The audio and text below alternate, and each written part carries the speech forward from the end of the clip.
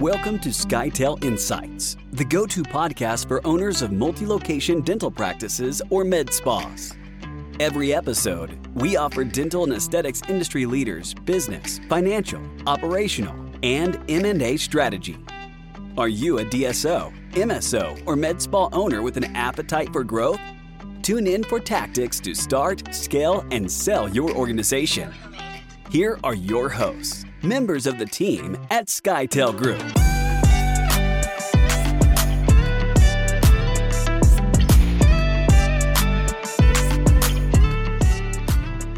Hello, everybody, and welcome to episode 3 of SkyTail Insights. My name is James Turcotte, and I'll be your moderator today as we dive into the world of data and how to become a data-driven DSO. With me today, I've got a recurring guest, it seems like, and a couple new guests. The first being Eric Pastan, and our new guests being Greg Mahoney and David Wilson. So before we hop right into it, would love just a brief background of Greg and David, and we'll kind of start with Greg first, if you want to give us a little bit about yourself.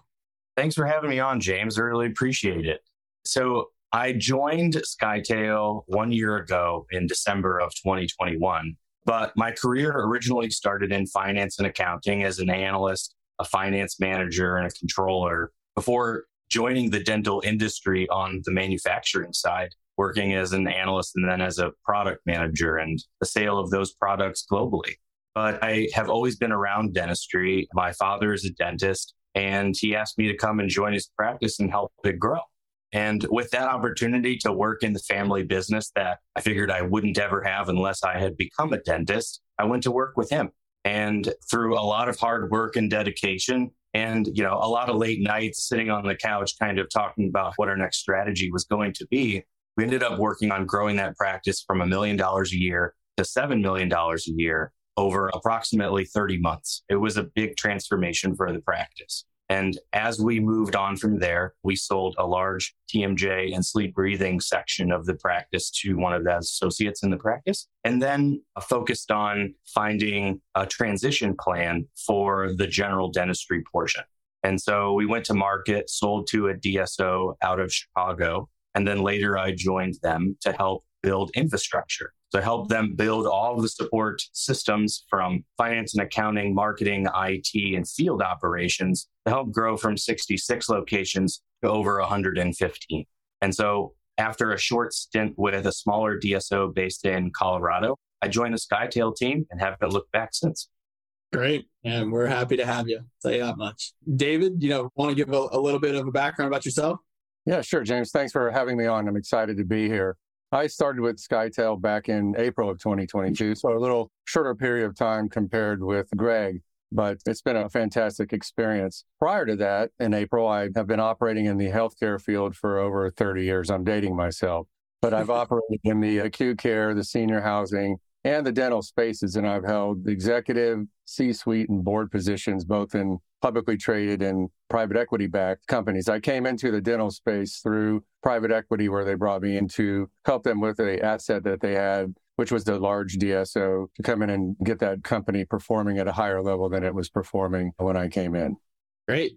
Thank you both for the background, and we'll just dive right in here. So a lot of the DSO world is around data and what can you do with the data that you have. And so, when we look across the country, trying to understand what a data-driven DSO looks like, what does that mean, to you, Eric? I'll start with to be data-driven and run your organization in that manner. Yeah, excited to be on again. Thanks, James. In relation to your question about data, I think there's a couple of key points that any organization needs to make sure they focus on as it comes to data. At the top, I think one of the driving factors is what's the quality of data that we're putting into the system. I think you hear some colorful words being thrown around there with the type of data you put in is the type of data you get out. So I think at the top is to make sure that the types of roles and everyone understands their roles within the organization and the need to input the data the right way at the beginning. And when you do have that fundamentally set up within your organization, you can start to look at that data in different ways in order to understand what everything means big picture. And I think one of the most important tools in order to be a data-driven organization is the practice management system that you run. So to make sure that you have a system set up, both to be able to take that data and give us the information we need, but also that can look at the entire organization. So something, either the system that we use or an overlay to that system that will allow us to compare and contrast results coming out of different offices. The need for data is such that we also have to be disciplined that we can simplify it to a point where we all can understand it. So we have to look beyond the miles of data that we have so that we can identify the KPIs that truly move our organization. And that's the data that we need to identify to make sure that it's actionable and can help us target what those levers are that we need to pull in order to change or focus on specific parts of our organization. Yeah. And I mean, I think, coming from the analyst mindset on my end, we take a lot of that, and there's not, one way to do it, right? You can chop up in so many different ways and look at it in different views to where, I think a lot of what we do on a day-to-day basis is different amongst each of the clients that we work with. So, it's a great point that you had. And so, Greg, would love your thoughts and where your background comes from, a little bit of a technology-driven background. What does it mean to you from a data perspective, and how did you utilize it in your day-to-day? I looked at it as our organization needs to be driven from the actual data, what we're seeing, that we can't be making decisions on our direction just from gut feel or this seems right. That if we were faced with a particular business problem, then we were looking for any data at our disposal in order to put together a reason so that if we were ever asked about why was this decision made, we could go back directly to the numbers, and it was quite binary. But if it was somewhat gray, like, well, we're close here, or, this is slightly above break even, but I think that here are the reasons why we pursue this, then we have that information in order to back it up. But then also to refer to that in future situations, like, well, what did we do when we faced a similar issue previously? Well, then we go back to the tape and we're looking at it. And so what we found is that, well, in many cases, as Eric kind of referred to, is you can't rely on the patient management system all the time. That in some cases, you need to depend on an overlay system. And there are areas where that overlay, depending on your trajectory with the number of locations that you have and what your growth strategy is, the overlay might be the right intermediate solution or end goal piece that you keep along the way. But if you are looking at growing substantially, 30, 40, 50 locations, something like that, then bringing these items in-house and having your own data warehouse and looking at those pieces really helps kind of push us further. What we find is healthcare, dentistry, other areas, we're following some of the examples of the early big data pieces. Grocery stores were the first users of big data. And it's hard to imagine now, but like you have little grocery store like codes that you scan when you go to the piece. They're tracking all of the sales. Well, we need to be able to do that in healthcare and insurance-based products, whether it's in hospital systems or in dental. We're doing that now. But it's that data that really informs our directions. And without that, we're really blind. Yeah, completely agree. And, it's funny, we're talking at such a high level here of just there's so much data out there to look at when you start to dig in. And so I'm curious, David, I'll go to you first here. When we start thinking about KPIs that are actually important to the organization, what kind of drives the growth of the organization, in your mind, what did you kind of look at? Any type of insight there would be helpful. Yeah, I think first, James, what I'd like to do is go back to your first question. What does it mean to be a data-driven DSO? You've heard from Eric and Greg. I do want to share a couple of additional thoughts. First and foremost, what it means is that I think you're a proactive organization because your leadership has taken an interest in what moves performance, and they know how to use that data to help their employees be successful at what they do. What that also means, what being a data-driven DSO means, is leadership's creating a culture of excellence around what the data is saying, and that everyone is all in all the time and always looking to improve performance and more accurately predict and forecast performance. And what that means at the end of the day is that a data-driven organization should improve outcomes on all the fronts that it's measuring and have a higher likelihood of success when navigating different types of headwinds over time. To answer your question more specifically, what are you measuring? And throughout my career, I've always told others you can't manage what you don't measure. And so you really want to be measuring what's around the fundamentals of your business. And in healthcare, that's what I've called the 4 C's over time: customer care, cost, and cash, or the 4 corners of the page. I think Eric mentioned this earlier. You want to keep it simple. You need to keep the data simple so that the entire organization can get their head around it and everybody can be moving in the right direction. If you create simple dashboards, that they can be at different levels of the organization, but whether they're at the C-suite level or where revenue is being produced, they need to be simple dashboards that at a glance, you can quickly look at it and see specifically what actions need to be taken and how quickly they need to be taken. Yeah, great stuff. And so, Eric, to add on to that, I think you've lived it right from the front desk to, a C-suite type position. As you grew, I guess, within the organization, how much did, what you tracked matter to you as you kind of move through those levels and understanding what moves the needle at certain levels? Yeah, I think everyone's kind of touched on the importance of data. They have to function as the headlights for the organization to look to see what's coming down the road. Without it, it really is like driving in the dark. And I think Greg had kind of referenced that before as well, in the sense that we need to be able to make decisions and understand what we need to do in order to be successful at the end of the day. My past have looked at specific ones that I fell in love with as truly leading success indicators. One of them for me was what I like to reinforce with our clients is butts in seats, I call it.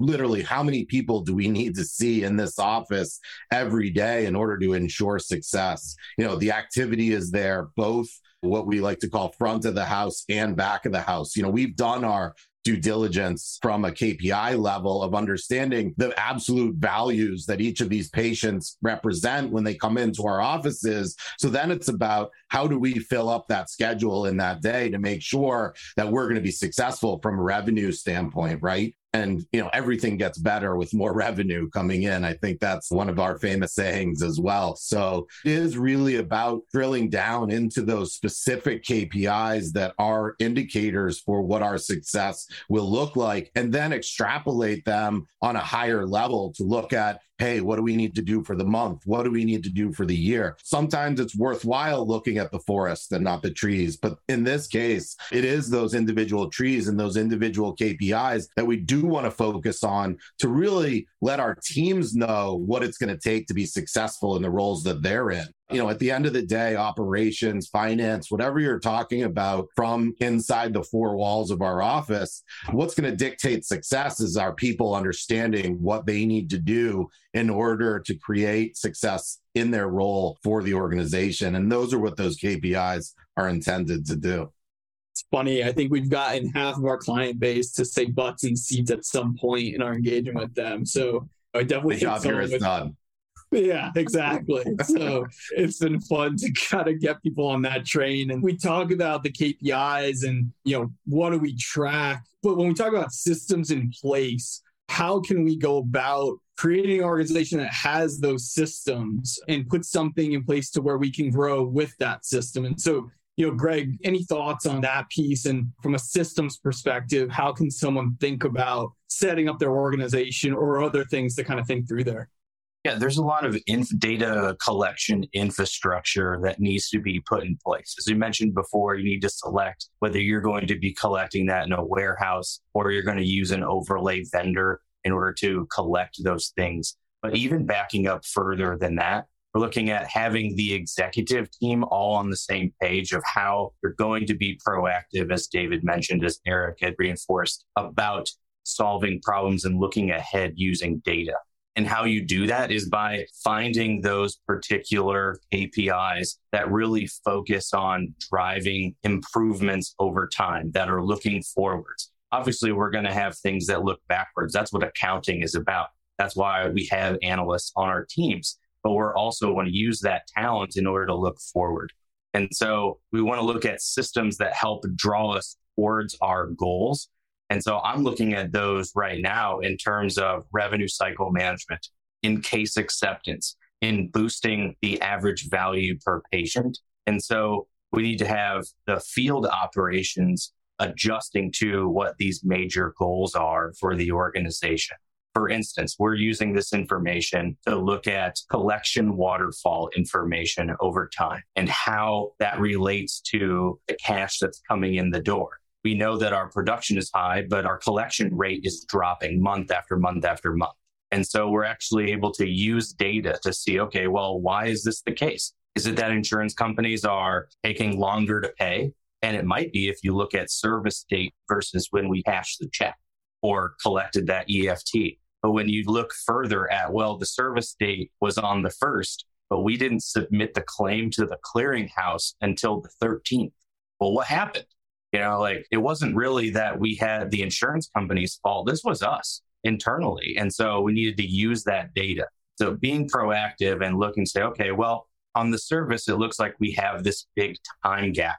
But in reality, there are things that we can control ourselves. And so you're looking to the management team to say, look, data shows us this, and now we know how to move forwards. The same thing happens with case acceptance and setting goals around using the information to establish where we are now, what percentage of cases are accepted, and then what goals we want to have, and celebrate those things as we go. Use data to gather the team around you and celebrate those big wins.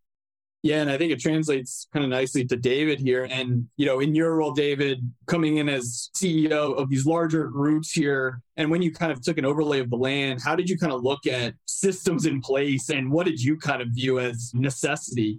Yeah, it's always fun to follow Greg because Greg has so much detail about every little thing. I'm glad I've operated at a higher level because I certainly couldn't compete with him on the detail level. No, everything that Greg touched on is absolutely essential when you're looking at it. I've always taken, a much broader look at the landscape to see what was going on in an organization when I came in. And typically what I found that the systems that were in place measuring data were clunky, they weren't timely, they were difficult to integrate and so forth. And so really my approach has always been, and I really think this is an important point, and I think I've touched on it before, is you need to keep things simple. And so typically what I've done when I've come in and looked at a situation is I've tried to simplify it. I've tried to take the noise out of it because ultimately companies, as they move through time, have a tendency to go down the rabbit holes and collect more and more information. As soon as a problem is identified, like Greg said, well, what's wrong with it? We got to fix it. And so we start going down these rabbit holes and everybody wants more information. And what I've always tried to do is keep it simple. Keep the focus on the data simple, like I mentioned before, the 4 corners of the page, and communicate that throughout the entire organization so that everybody's operating on the same page. And behind that is to integrate the systems so that everybody, whether again, you're C-suite or you're a revenue producer, you have that information at your fingertips and it's timely and it's accurate so that you know exactly where you stand and what you need to do. You know if you have a patient volume problem, or if you have a revenue per patient visit problem, where you're not, as again, Greg said before, you're not doing the treatment that necessarily should be or could be done on the patient when they're there. So again, I always step back and take a look at it on a broader basis and really try to put the systems in place that are simple and absolutely focused on the fundamentals, the key success factors, the fundamentals of that business.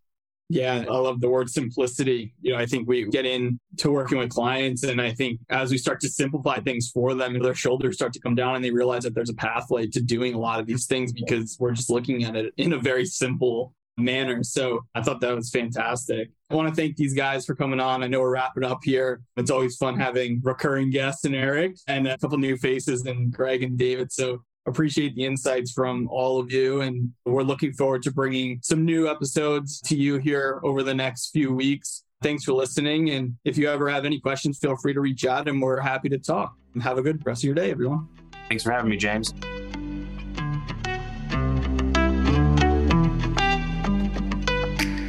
Thanks for listening to SkyTel Insights.